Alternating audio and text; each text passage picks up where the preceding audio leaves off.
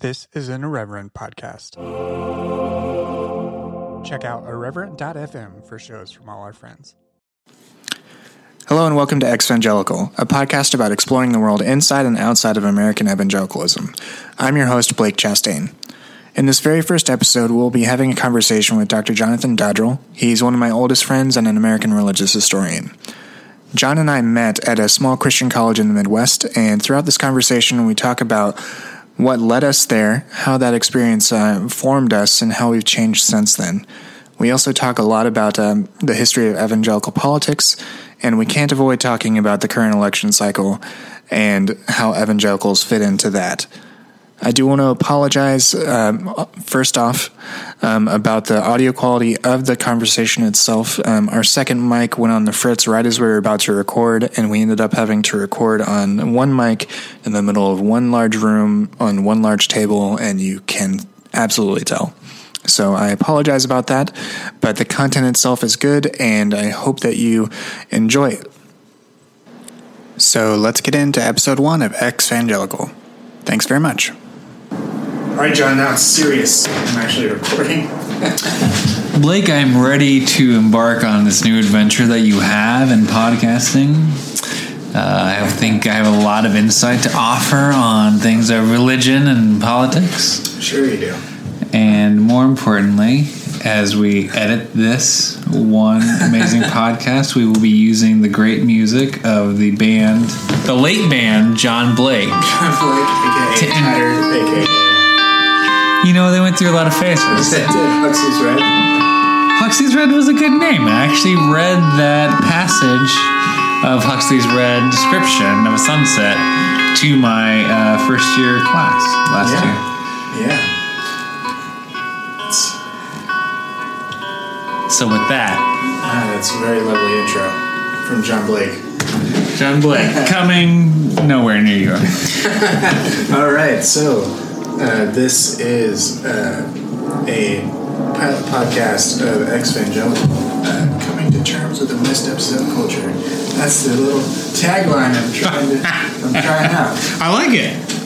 Anyways, so my name is Blake, and I'm here with my longtime buddy John Dodrell.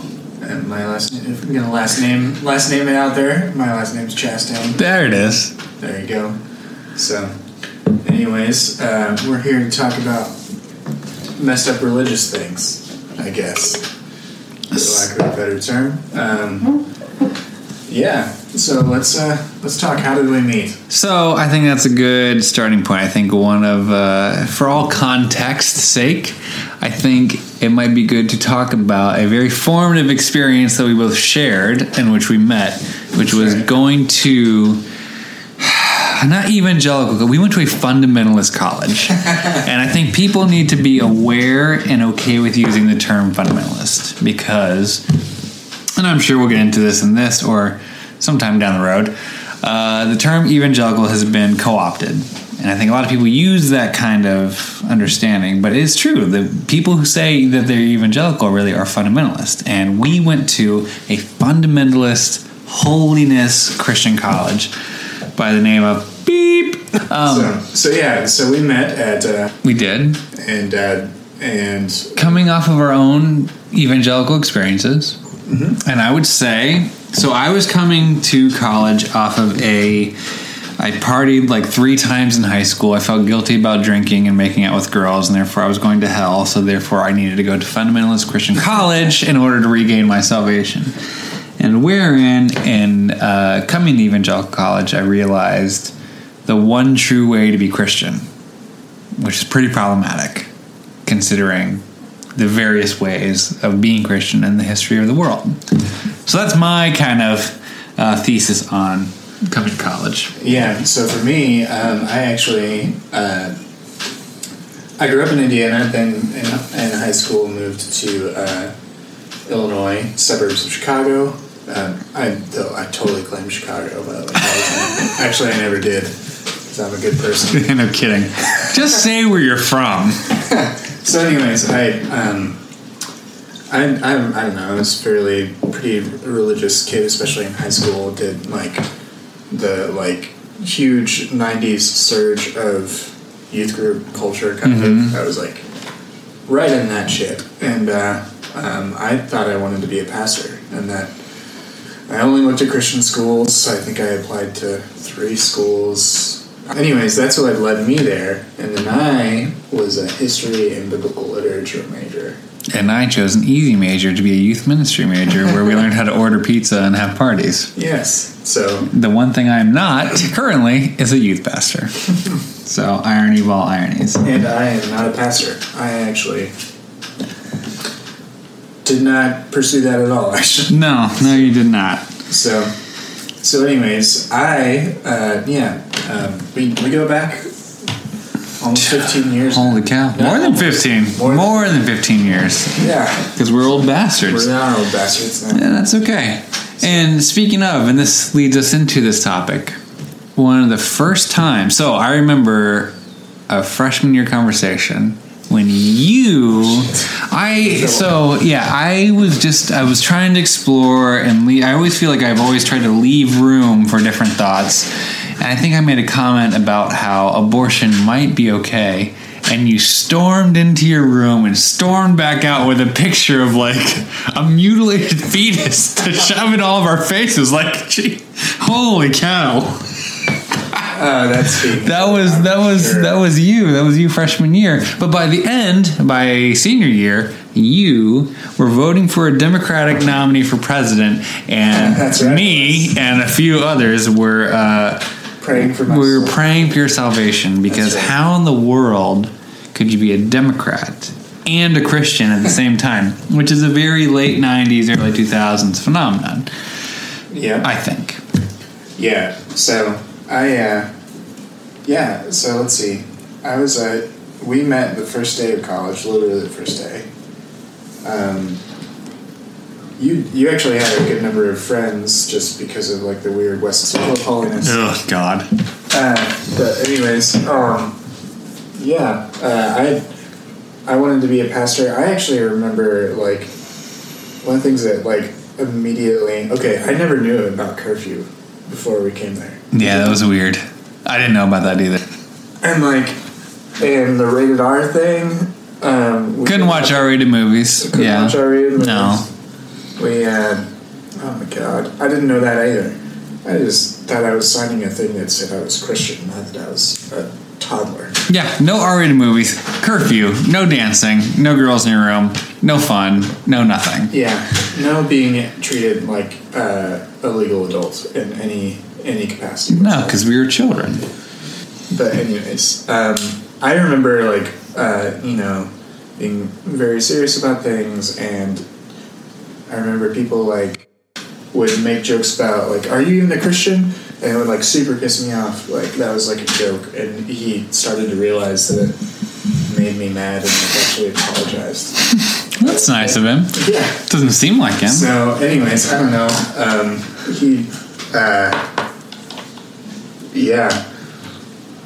I don't know. Things started really fast. Like I got disillusioned quickly. I don't know about you, but I got super disillusioned, and I don't know. Things unraveled. It definitely unraveled sophomore year when I was like supposed to be a floor chaplain and shit.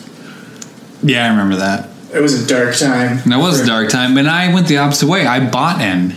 I think I came more open-minded because I mean, my parents are pretty conservative evangelical, but the town I grew up in was very progressive, and then all of a sudden I was in this conservative bubble, and I just bought in. And I recently being years ago, went back and read my senior statement of faith from college, and holy cow, does it sound like a fundamentalist freak show. Wait, college senior year? College senior year. So like after like going through college, I became this like tool of the fundamentalist machine, essentially, because I escaped to seminary. But no, it was a very repressive time. It was a formative time, I think, and this is part of a larger issue. I would say there's a movement of fundamentalist colleges that are shaping a voting bloc as well as the general population, to think a very specific way. I mean, how could it be that, I would consider myself even then to be a thinking person. I literally thought somebody, a close friend of mine, voting for a Democrat could not go to heaven. How does that phenomenon happen? Yeah. And so that kind of dovetails into, so I was a history major, and the history department was just this enclave, this like stronghold of conservative thinking. I had to take a class, and it was probably actually the book that you mentioned that I had brought in with a picture of a fetus or whatever. It was probably from this course, which was a really uplifting course about abortion, infanticide, and euthanasia. Oh, holy cow. That most of the history and poli-sci, anyone that was in that social sciences department that was pursuing a major in relation to that probably had to take at some point. And I in that class once thought or deigned to say, shouldn't we forgive these people as Christians? And my professor jumped down my throat and said that they were murderers. And I was deeply embarrassed. And so... Unbelievable. So, and that was just, trying to explore, basically trying, as a young person, trying to explore my moral convictions about those right to life issues, end of life, beginning of life issues. Mm-hmm. And my professor was super conservative and not hiding it, and it was like a huge shock. And then I think for me, having professors in the history department that were extremely conservative, and then also being in the religion department where the professors were more liberal than the students, which never happens. Nope. It was like a weird. It was a weird thing to feel like on both sides. Like I was too liberal from my professors in history and too liberal from my colleagues in religion. Well, except for one. Well, that's not even true. No, you were the one. But I mean, there were like of my close, the people I would take courses with, all of that sort of stuff. It was, it was very strange to be, because I wasn't all that liberal at the time either. I was just like not flirting with the Democratic Party. Yeah. Oh yeah. So let's talk about that. Like the fact that we took a lot of religion classes together, and we definitely had instances where the students refused to believe, just out of some sort of weird principle, refused to believe the things that the professors were teaching. And now that you are on the other side and have had, let's give your credentials. Oh, so since BE seminary for the master's program for 3 years, and then PhD for close to 8 years, all in religion. Mm-hmm. And now teaching classes on my own, both in the seminary and undergraduate level. And it is weird being at, the front of the classroom and realizing like what I thought of my professors then. I don't know if they think of that of me now, but like there were certain people I hung on to every word they said. But it's wild how much blind faith you can put into people until they hit a certain moral stomping ground for you. And with religion, it's very specific. Abortion stuff, gay stuff, and weirdly enough, guns. These become religious issues, and they're somehow coldly. You can understand. Obviously, not that I agree, but you can understand why, like the homosexual, transgendered, blah blah, all that whole group, that and religion.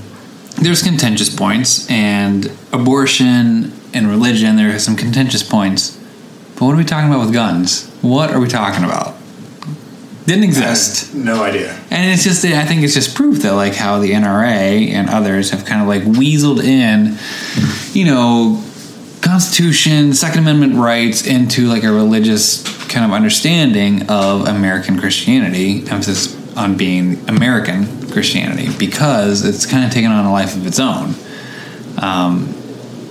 No, so it's wild. So when I talk in class about these things, I'm very hesitant to come off very strongly, mostly because I want people to think for themselves, but also because you can lose people very quickly that way. Because and going back to all this, there are certain people who will just put up a wall when you broach these subjects.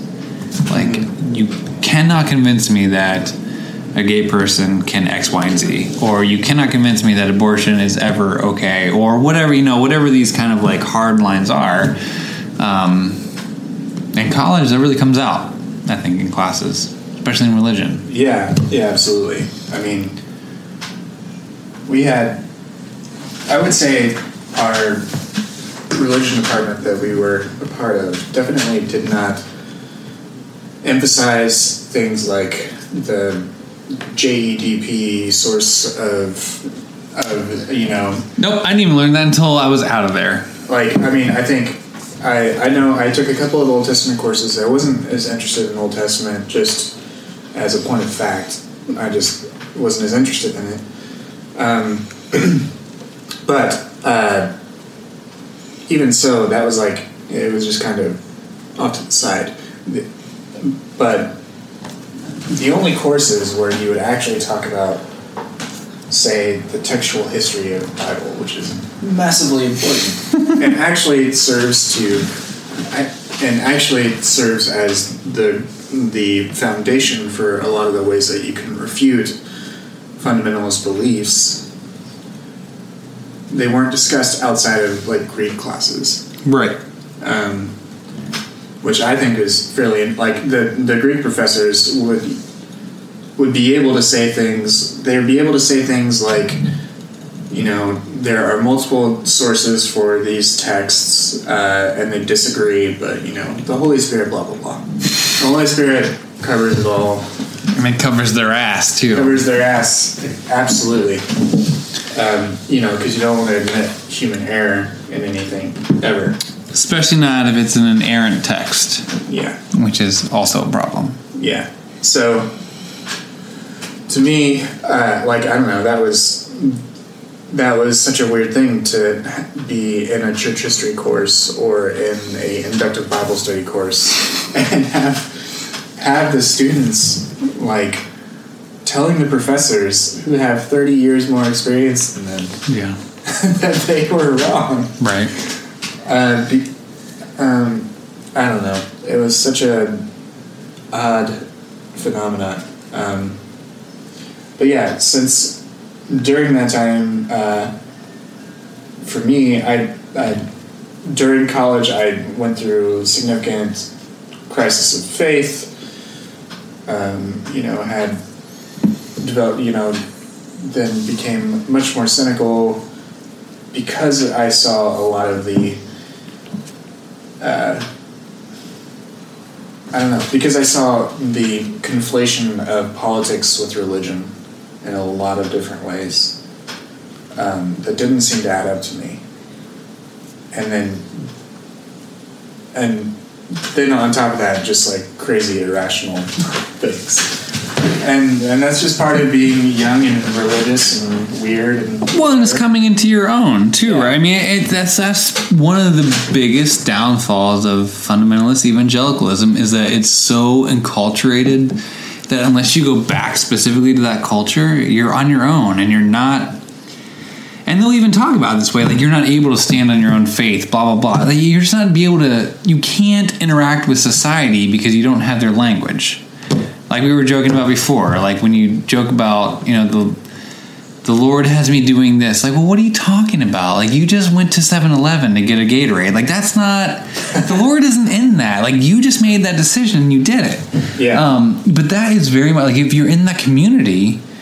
And we even heard stories about this, about, the Lord told me to get Gatorade, and I found out later that if I had not had that Gatorade, I wouldn't have been hydrated and I would have died. It's like, oh, okay. You might be reading a lot into a past event. And that's, that once you come out of that world where those kinds of statements are just so bizarre to the rest of the world, like you kind of lose that identity, and it becomes a huge fucking crisis. Because it's not just your faith in God or Jesus or whatever. It is your whole way of being is totally challenged. Absolutely.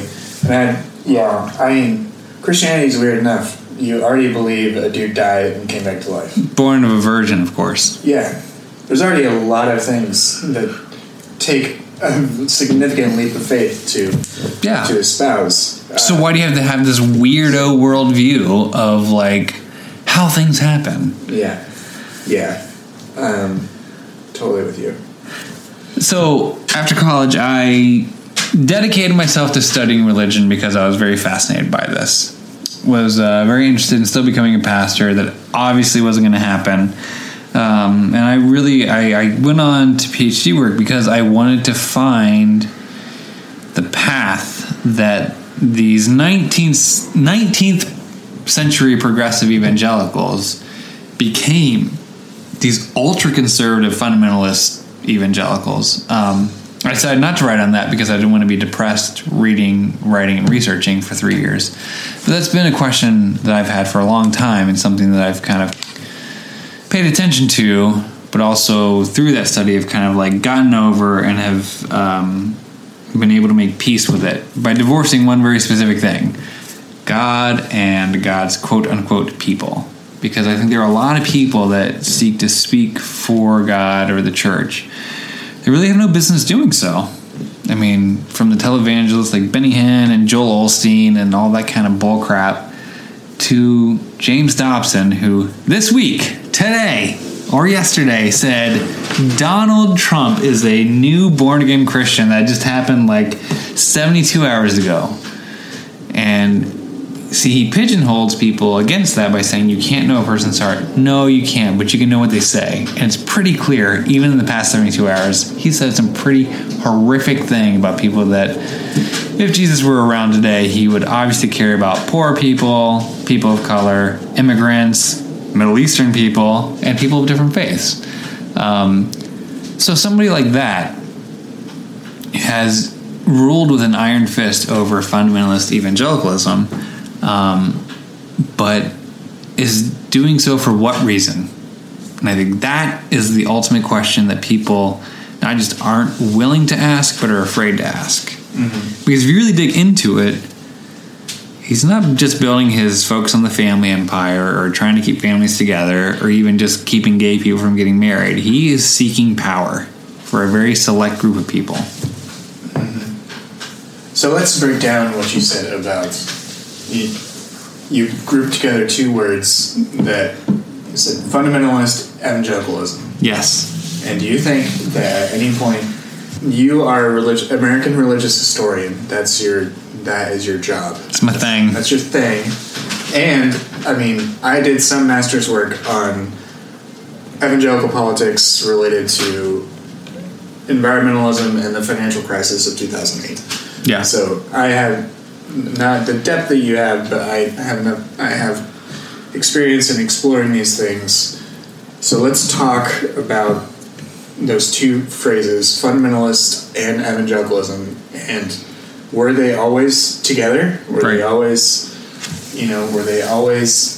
put together, or were at one point were there fundamentalists and evangelicals? Yeah, right. And you'll notice that I said it would not be popular for people who are our fellow alumni to say that our school is a fundamentalist evangelical school. They wouldn't say that because fundamentalism is such a pejorative word, especially now with Islamic fundamentalism and all that. But even before then, fundamentalism has been associated with anti-intellectualism, sexism, racism, anti-everything decent-ism. But the fact is, if you look at the different categories of what we went to school with and who these people are, James Dobson And that crew, they say evangelical, but they are not the true heirs of evangelicalism. Of course, I'm one guy saying this, but they're not. They are fundamentalists. So to answer part of your question, this is all how you categorize people, and different people of different faith groups, and how they kind of coalesce into one kind of either belief system or to different causes. So ultimately, evangelicalism predates fundamentalism. That's because fundamentalism was really birthed out of a reaction to modernism. And when people think about that, they think about just Darwin. And actually, evangelicals were okay with Charles Darwin when he wrote his book in 1870, whatever. But when it became popular in the 1890s, then they freaked out. Because all of a sudden, if man came eventually from a primate, then the 6,000-year history that the Old Testament talks about is no longer true. But it's not just Darwinism, like sociology, psychology, anything that was a modern kind of discipline, they totally rejected because it threatened their way of thinking, threatened their way of interpreting the Bible, and threatened, more importantly, their way of influencing other Christians. And also there was, specific to Christianity, there was high criticism in the textual criticism exactly of the Bible, that also was concurrent with all those other things. Right, yeah. And then became this kind of like this self kind of historicity of the Bible of it's always been inerrant. No, it hasn't. Inerrancy was a word that was invented in the 19th century. Nobody really thought about it. I mean, it wasn't that they didn't think that necessarily, is that they didn't defend that as a thing because they didn't have the option to have a scientific worldview. And there were Christians even then that were trying to correctly coalesce these two things of like, yeah, I mean, it's pretty evident that the world is not 6,000 years old and that Adam wasn't fighting off dinosaurs to provide for his family. It's just not a thing. But that's okay. That means that God still exists and is very much the author of creation. So going back to like these two groups of evangelicals and fundamentalism, the best way I've found, and I'm not going to look this up, but there are 3 German words that mean evangelical. And I could pull up this article that I wrote before, but one of them refers to Reformation Christianity, so Protestantism and all of that jazz. One refers to the British Isles and those kind of Christians and Protestants who tried to move it beyond the Reformation. And then the third is fundamentalist Americans, because it really wasn't until you get to America that you have such a strong reaction to anything other than a very specific evangelical fundamentalist Christian understanding. We're going to have to edit that part out because that's not correct. Just correct. So American fundamentalists are the third and final possible. Right. Yeah. So I mean, and I think Jim Wallace tries to make this point in his book. I can't remember what it's called, but it's the one that was really popular like 10 years ago. God's Politics? Yep, probably. And because he traces all these 19th century evangelicals who made such a difference, which is what I focused on in my dissertation, was the people who were on the ground making a difference for immigrants, women, the poor, doing things like trying to clean the streets so people wouldn't die of, unsanitary conditions. But the part that he doesn't talk about, and the part that the fundamentalists kind of grapple onto, is there's this whole group of people who are not just anti-New Thought, but they're anti-immigrant, they're anti-women, they're anti-poor, they're anti-anything that isn't their group of people establishing themselves in a primary place of influence. So if you go along and take the Chicago architectural tour, and you see all the nice churches along the river and along the coast and Old Town and downtown, those are the churches of power. Do you know how many immigrants went to those churches? None. Do you know how many women were super involved in the leadership of those? None. People of color? Absolutely not. This is white bread power. I mean, and they wouldn't ever be that way now, but that was kind of the start of this anti-immigrant, anti everything that's not, quote unquote, the American ideal, and coalescing that with Christianity. So it's this weird kind of bringing together of politics, identity, religion, and that's unfortunately, it has come in waves, and we are seeing a massive resurgence right now. Absolutely. I thought things were bad when we were in college, but it's... Now George Bush looks great right now. Oh my gosh. Comparatively, I'd vote for him in a heartbeat. Yeah. All we have to do is go to war with one country. Not an entire religion? Yeah. Yeah. So he was a credible candidate. I mean... He was good. He was a credible candidate. I'm not saying I love the guy. I mean, oh God, shut up. Come on, man. I voted for him twice. My God, it's so embarrassing. You know what, whatever. It is what it is. I know it is. But, I mean, to the point, I mean, and this will be for a later podcast with somebody who knows more about politics than I do, but like the radical shift of the Republican Party to go from where they were to such an extreme far right, it's unbelievable. And and you would think by backing such a wealthy, self-aggrandizing, that the Christian community would be like, well, no, that's not what we're about. Like, be anti-gay, be anti-abortion, be blah blah blah, but you can't get around a guy who's like a multi-billionaire who puts down women and people of other religions, but they have done exactly that because they blindly follow bullshit leadership. Yeah, and I think that's very evident in Jerry Falwell Jr.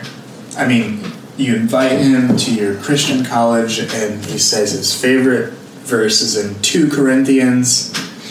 He didn't even bother to have an aide help him figure out that it's pronounced 2 Corinthians. Maybe I could get that job and could pay me to subcontract. I would sell it all out, right? Yeah, just the right price tag. Yeah. So I totally agree. It's I'm quite appalled at the reaction of evangelicals to simply back someone solely because they are the Republican candidate. Yeah. It shows a complete and utter lack of critical thoughts.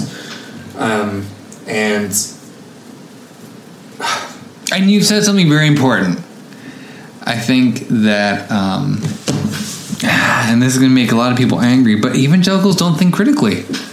I mean, even the colleges, the liberal arts colleges, with the point of a liberal arts college is to think critically. Yeah, you might be a business major, a biologist, or whatever, but you will be taught to think critically. And evangelicals have squashed that kind of way of thinking, and they've placed loyalty and some notion of orthodoxy, which nobody has the corner marketed on, above all that, and to fall in line and to vote for a cause. And of course that cause is one thing. Abortion. Which is so devious because it's historically the Southern Baptist Convention praised Roe v. Wade at the time that it was announced. Yeah, absolutely. The only people that were actually ever staunchly anti-abortion consistently are not evangelicals, but are in fact Catholics. Right.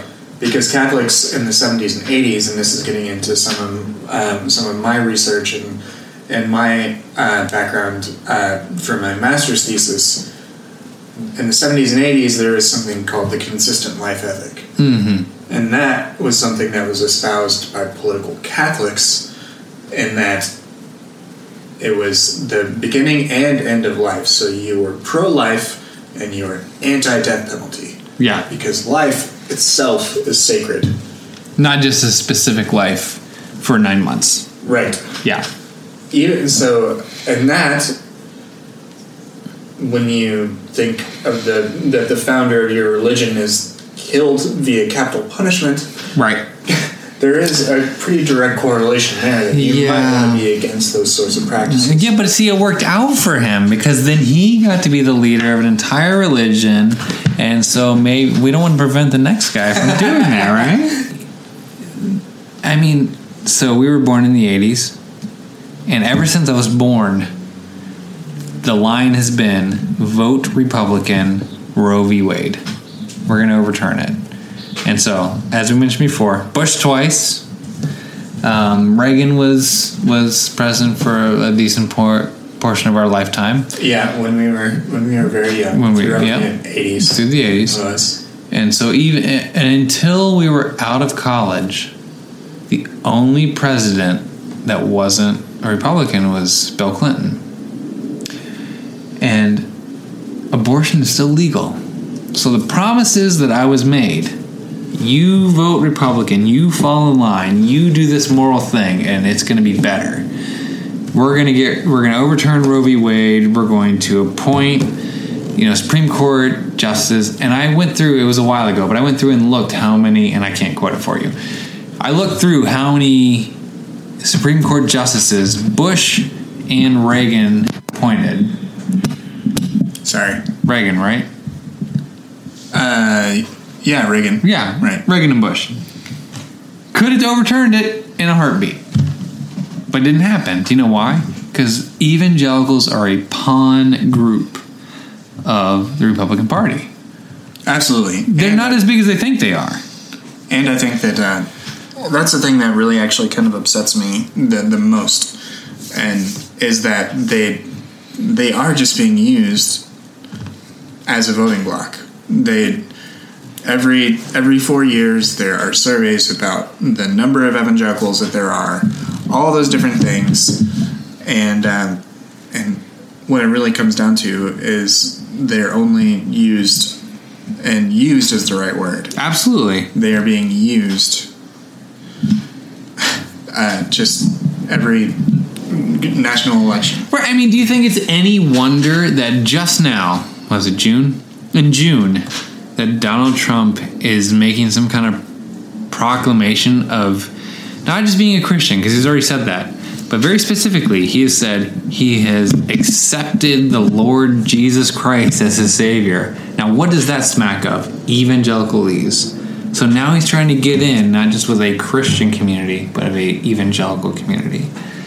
And with somebody like James Dobson promoting him, he gets it. And the people who don't think critically, who think, oh, he's going to try now, and he already has the values that I espouse of don't take away my money, I don't want those Muslims coming to my country, and don't take away my guns. He's the ideal candidate. Yeah. He's like a Christian, he's like an evangelical mercenary. I think politically it's just a torrid history of this weird combination of very savvy political leaders and lobbyists who actually in some way do kind of believe these things in their heart, but at the same time know that they are completely fooling all of these people as well. I know that was the case even with, like, there would be profiles of Bush when he would very sincerely say to his aides, like, I need to pray about this, Yeah. Which, sure, fine. That's cool. Yeah, I mean, live your faith out. Right. Whatever. But when it came time to hit the campaign trail, and I mean, even this election cycle during the primaries, you had Marco Rubio saying, I'd first of all like to thank my Lord and Savior Jesus Christ. Yeah. Like, at an acceptance speech. Or right, what voting block is he getting with that? Right? I mean, that's what this is. And to me, it's just I don't know. Well, how can you continue to live your life? And nobody listening to this is going to change on this point. But if you were an evangelical who blindly votes for that, how can you continue to live your life getting behind somebody who just uses the phrase that you identify with? Like, you have to dig deeper. That's not it. That's not the only component of Mark Rubio. Is it Marco Rubio? Marco. Man, there we go. Marco. Yeah. Whatever. He is not an evangelical. He's not a Christian. Yeah. The way that he lives his life out and the way that he expresses his policies, like, it's just not historic, quote-unquote, Christianity. I mean, if all it takes is a 30-second clip to buy in, I don't know, man. Maybe we should have certain laws about who can vote. Because I don't care about your ID, but if you can't think more than 30 seconds, you shouldn't be determining the future of 300 million people. And the world's largest military and the world's second largest economy. I don't remember. It's a big one. Where we are in relation. It's a lot of money. Where we are in relation to China. But it's I don't know. But to yeah. But I mean, that's true, and that's, I think, evangelical fundamentalists are holding on to a slipping grasp of power. Like, people don't care anymore. Like, candidates aren't going to peddle to them. I mean, even in Barack's book, when I don't know, I'm sure he didn't write it, but whatever book came out that he, quote, wrote, there was a chapter on his faith, and he recounts this very specific experience of being at Trinity Church down in Hyde Park, of where he gets out of his seat and feels his legs trembling and goes forward to the altar and have an experience, and that is just so pandering to evangelicals. Like, he didn't make a big deal about it, but he had evidence of it enough to kind of win over some of that crowd, and it's just so embarrassing. It won me over. Not like I was going to vote for the other guy, but I mean, it won me over. I was like, oh, he is one of me. But why has that become such an important component of voting for somebody? And not just somebody, president. Because I guarantee you, people don't know that they're congressman, they're senator, they're alderman, they're city sanitation person. They have no idea what their spiritual kind of journey is. And so it just becomes a farce. Yeah. Why is Christianity in the White House the deal? Because people believe in some kind of odd theocracy, like God is going to bless the country for having a evangelical Christian. Show he made wavy. I did make wavy, yeah. God. So, I mean, my professional opinion would be God is not going to bless the country specifically based on a individual in a certain position. Like, that's not how this works. Yeah, I was going to say something and I totally forgot. Oh, the other thing is interestingly, again, with this particular election cycle that we're in, Clinton actually has a public record of being a Christian. Yeah. Like, it's public record. Like, she's been a practicing Methodist. I mean, she has more going.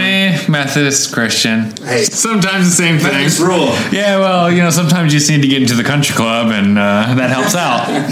Sometimes it does, okay, but sometimes just because you're the weird the weird Methodist offshoot. I am the radical Wesleyan. That then became. It's so embarrassing. And that's why Jim Wallace's book that I referenced before is so good. It is all these amazing people, these amazing stories, anti-slavery, pro-women, and it's not just being pro-women today. Who isn't? It'd be a weirdo not to be. But there are plenty. Yeah, and they're weird. Have you seen and they're weirdos. They're all in Alabama or evidently in Sacramento holding a rally. Oh, that's the anti-anybody that's not white crowd. But in the 1840s, when women were allowed to have children and sew buttons on the shirts, they're no, they should vote. They should hold office. They should X, Y, and Z. Those people. And that's the curious case study that I think a lot of people in this Wesleyan world and the Free Methodists and all those kinds of groups, how did that happen? This amazing left push from they weren't mainstream Christians. They were sectarian oddballs. How did that happen? And then all of a sudden, those are the Trump-supporting, anti-Muslim, keep women in their place evangelicals. They're the weirdest of the weird. It's mind-boggling, and it is so depressing. So depressing, I'll take another drink. Yeah, we weren't allowed to drink at our college either. But we did senior year, didn't we? That did not stick. No, it did not. Because beer is too delicious. But, and this... So, and I will move into a different direction. You can pull me back when you need to. That's fine.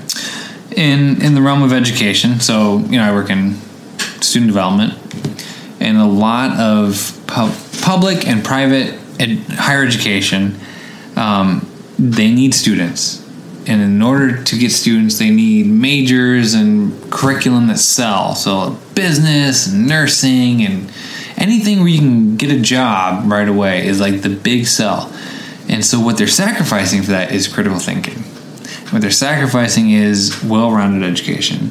And so what's being lost in all this, and I would say something that is important for everybody to have, is some understanding of religion in this country.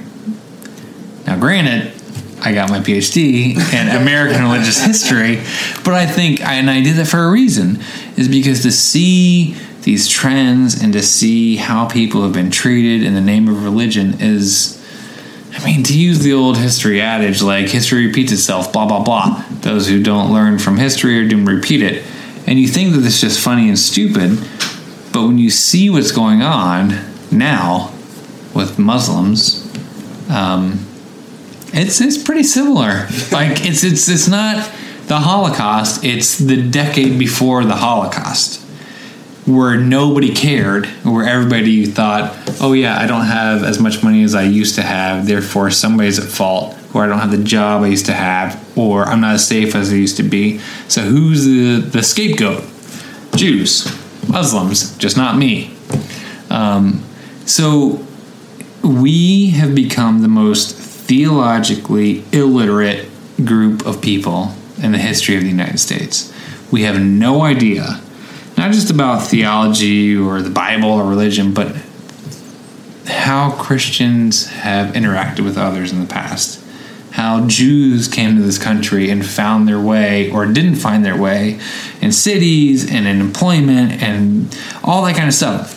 We have ignored this subject so much that we just don't care. We don't care about religion. We don't care about finding the subtleties of difference of different religious groups, which is why it's so easy to say all Muslims should be banned. Yeah, it's like 0.2%, 0.02% that we should be worried about. And it's probably 2% of Christians that we should be worried about. So we should actually be worried about dudes that look like me and you a hell of a lot more. Yeah. Hell yeah. Shoot up random places. All the time.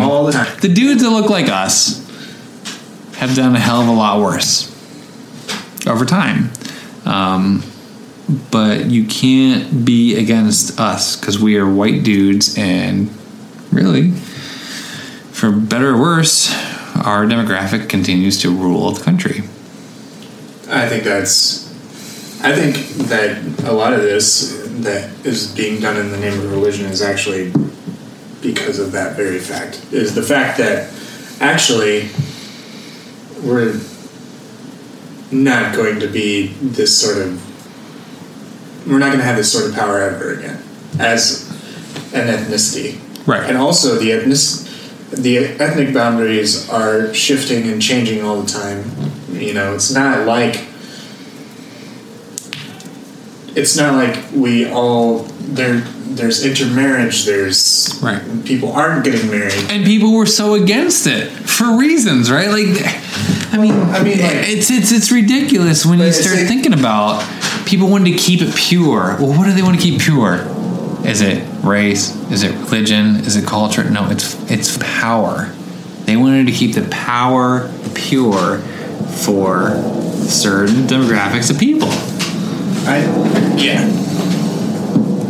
Yeah, so part of the title of this podcast is actually ex-evangelical, and it is for a reason. Ah, all right. We have...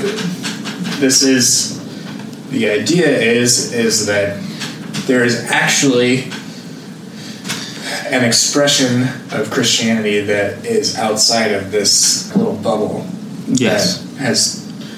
That has been created and given to us and formed. Honestly, if you're going to, the thing about evangelicalism that I think is also very insidious is that if you do not fit the mold specifically, as a man or a woman, you are going to be really feeling uncomfortable with your life. Absolutely. And I would say,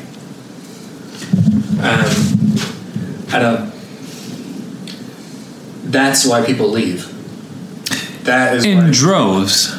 That's why there's, when you look at the Pew Research Center, their research on the rise of the nuns. That's our group. Yeah. That's our generation that have become disillusioned by the entire movement. Well, because if you don't fit in politically, that's enough reason for you to begin to question things.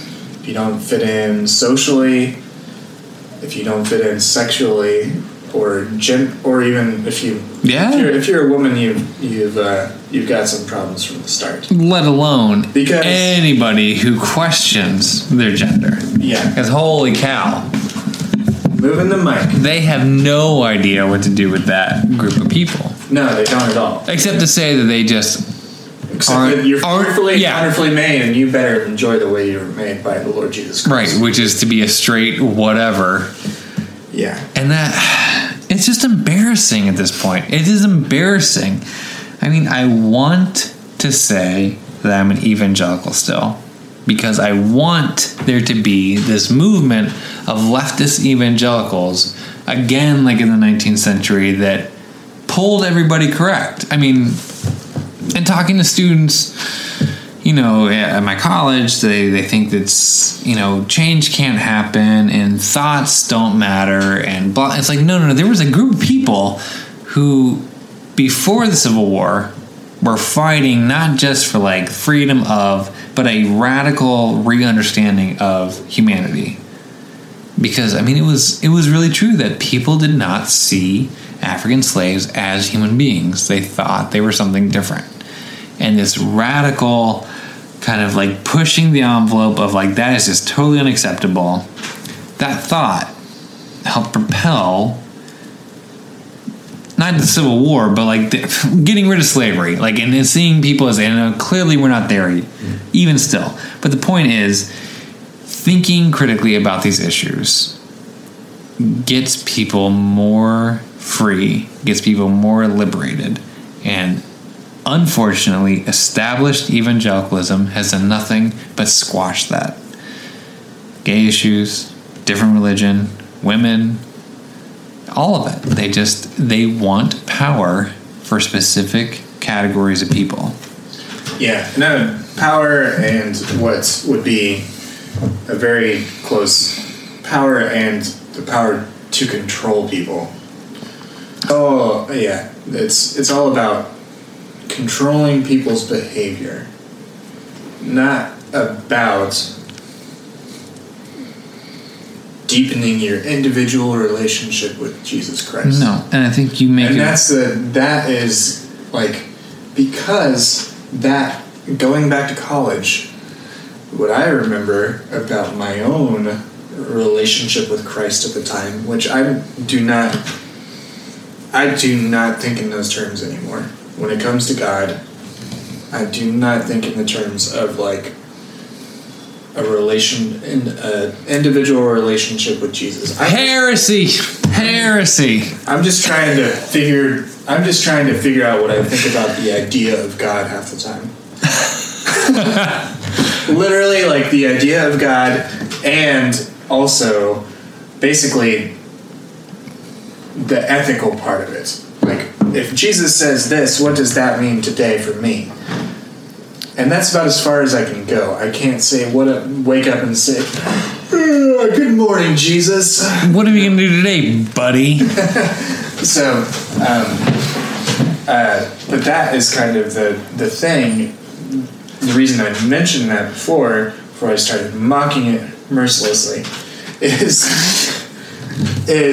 that sort of language is what's used to keep people in line. But whenever you actually have an open dialogue with your own beliefs or you have an individual relationship with Jesus or whatever, however you want to phrase it, your mind is going to change. Absolutely. So why are that to me is evangelicalism is in a constant state of arrested development. Awesome show. Great show. Such a good show. Shitty place to be. It psychologically. Yeah, no, that's so true. And I think I'm just still perpetually confused by modern evangelicalism. So I think we've talked about this before. Clearly we've talked about our time in college and where we are now. I mean, Blake is like holding on to Christianity by a thread or whatever because he doesn't, think Jesus is his boyfriend or whatever. That's right. Totally platonic. Yeah, I mean, let's just keep the relationship professional, right? But I think that it's hard for, dare I say, we ex-evangelicals to understand how people have not made this journey with us. Like, how can you not see the lies that you've been told? How can you not understand that Donald Trump, really? That's your guy? I've said this before at this table in a different room. I do not like Hillary Clinton, and I don't. I really don't. But Donald Trump? Are you kidding me? What a moron! But how can you just follow this line? Mass shootings, but it's all right. Donald Trump, he's racist, sexist, anti-immigrant, anti-people of different abilities. He's my guy. And just follow the train of thought and just totally ignore Jesus. Totally ignore the Sermon on the Mount. Totally ignore the Gospels. Totally ignore the New Testament. I mean, how can you logically do this? And I think the only explanation is, and it sounds arrogant, there's a rampant, steady stream of anti-intellectualism within evangelicalism. So people like you and people like me were heretics. People who challenge the standard power stakeholders are anti-Christian, unorthodox. It's amazing that anybody who disagrees is all of a sudden no longer part of the fold. I mean, Rob Bell, whatever. I don't read a ton of pop theology, but I know his stuff. And as soon as he came out with that book, Love Wins, where he mused that there might not be a hell, everybody who's evangelical who had a microphone or a blog or this or that, he's left the faith. No, he hasn't left the faith. He just said there might not be a hell. And it's not even a new idea. It's as old as like 200 AD and was super prevalent in the 19th century, but he's done with a difference because they're just vying for power. And they just want to exclude somebody who, he says love wins, there might not be a hell, and oh my God, maybe gay people should be allowed to get married. And they can't stand that last point. They can't stand the gay people can be married, so just take all of it and wrap him up as a heretic and get rid of him. Which is exactly what happened, and he now he has his own thing in California, and he's whatever. And I don't fault the guy. No, he was it's ridiculous. Good book for pop theology. I bought it. I'm just going to be snooty and continue to say pop theology. That's fine. Whatever. But it's fun. I mean, I don't even agree with the dude, but I'm just saying he's exploring ideas, which is just off limits. It's just off limits for evangelicals. You don't get to explore ideas. You get to, and it's the Catholic Church, right? 2,000 years old. All right, they have some tradition behind what they say. They say that Paul the Apostle was the first pope or whatever, and that there's been a line of succession. Okay, they have 2,000 years of that. These evangelicals talk about no hell or gay people can't be married, and they talk about this history they have of this, what are we talking about? What are we talking about? In America? 400 years? You mean gay people can be married when you could also own somebody and beat the shit out of them and kill them and not go to jail? Like, that's their framework. They're just standing on a false understanding of history and theology and everything else, and it's just bullshit. And if people if they don't look, it's the same thing with the Marco Rubio shit. If you can't get beyond the first 30 seconds of the soundbite, yeah, I don't know. So, should we close it out a little bit? I think we should wrap it up. All right. So this has been a free form. Absolutely, definitely free form. And thinking about these thoughts, which is again an important component of things. As you twist the button, I'm not gonna twist the button. Don't twist the button. But your levels are consistently louder than mine, so that's what I'm trying to test out. That might be because I'm consistently louder. Shut up. Yeah, I talk louder. So here's my final. This is you're the host. I'm going to give you the final thought. Okay. All right. So wrapping it up with the current situation, I think that the evangelical bloc has lost enough people that we will see that this is no longer an issue. This is no longer a consideration. Donald Trump is throwing a Hail Mary with this bullshit of, I gave my heart to the Lord Jesus Christ, hallelujah, bullshit. And James Dobson and Jerry Falwell Jr. and all those people getting behind him, they are going to quickly realize how insignificant those numbers are. I mean, he's down in double digits to Hillary. He's not going to win the young group, the urban group, the people of color. And there are a lot of Hispanic women, and there are a lot of Hispanic people that are evangelicals. Not evangelical fundamentalists, evangelicals. There are a lot of black folk who are evangelicals. There are a lot of urban white folks who are evangelicals. And a very small minority are going to get on board with him. I think that we are going to see a radical shift, not in, sure, Republican Party, whatever, I don't care about that crap, in understanding what evangelicalism is. And I think they will find after this election, they really don't matter. And they need to put their chips where it really matters.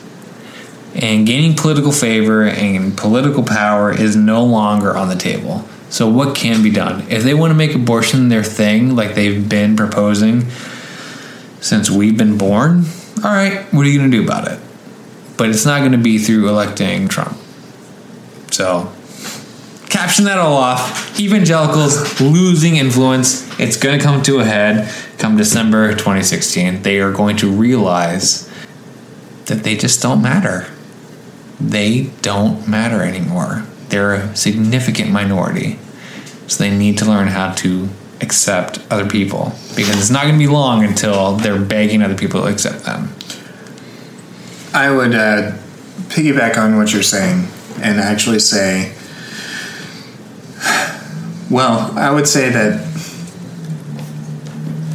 the fact that they matter less and less is a good thing. Not only is it, and it's a good thing because of the fact that now their ideas actually have to be more precise, because they are competing in the marketplace of ideas, basically, because it's not going to be a massive cultural influencer for much longer. They are going to be another voice that has to make their case for people to believe them. And to me, that will mean that they will have to look inward and really realize what they're trying to get people to vote for and all those other things. And I think that evangelicals should try to extricate themselves from politics and just figure some things out for a little while.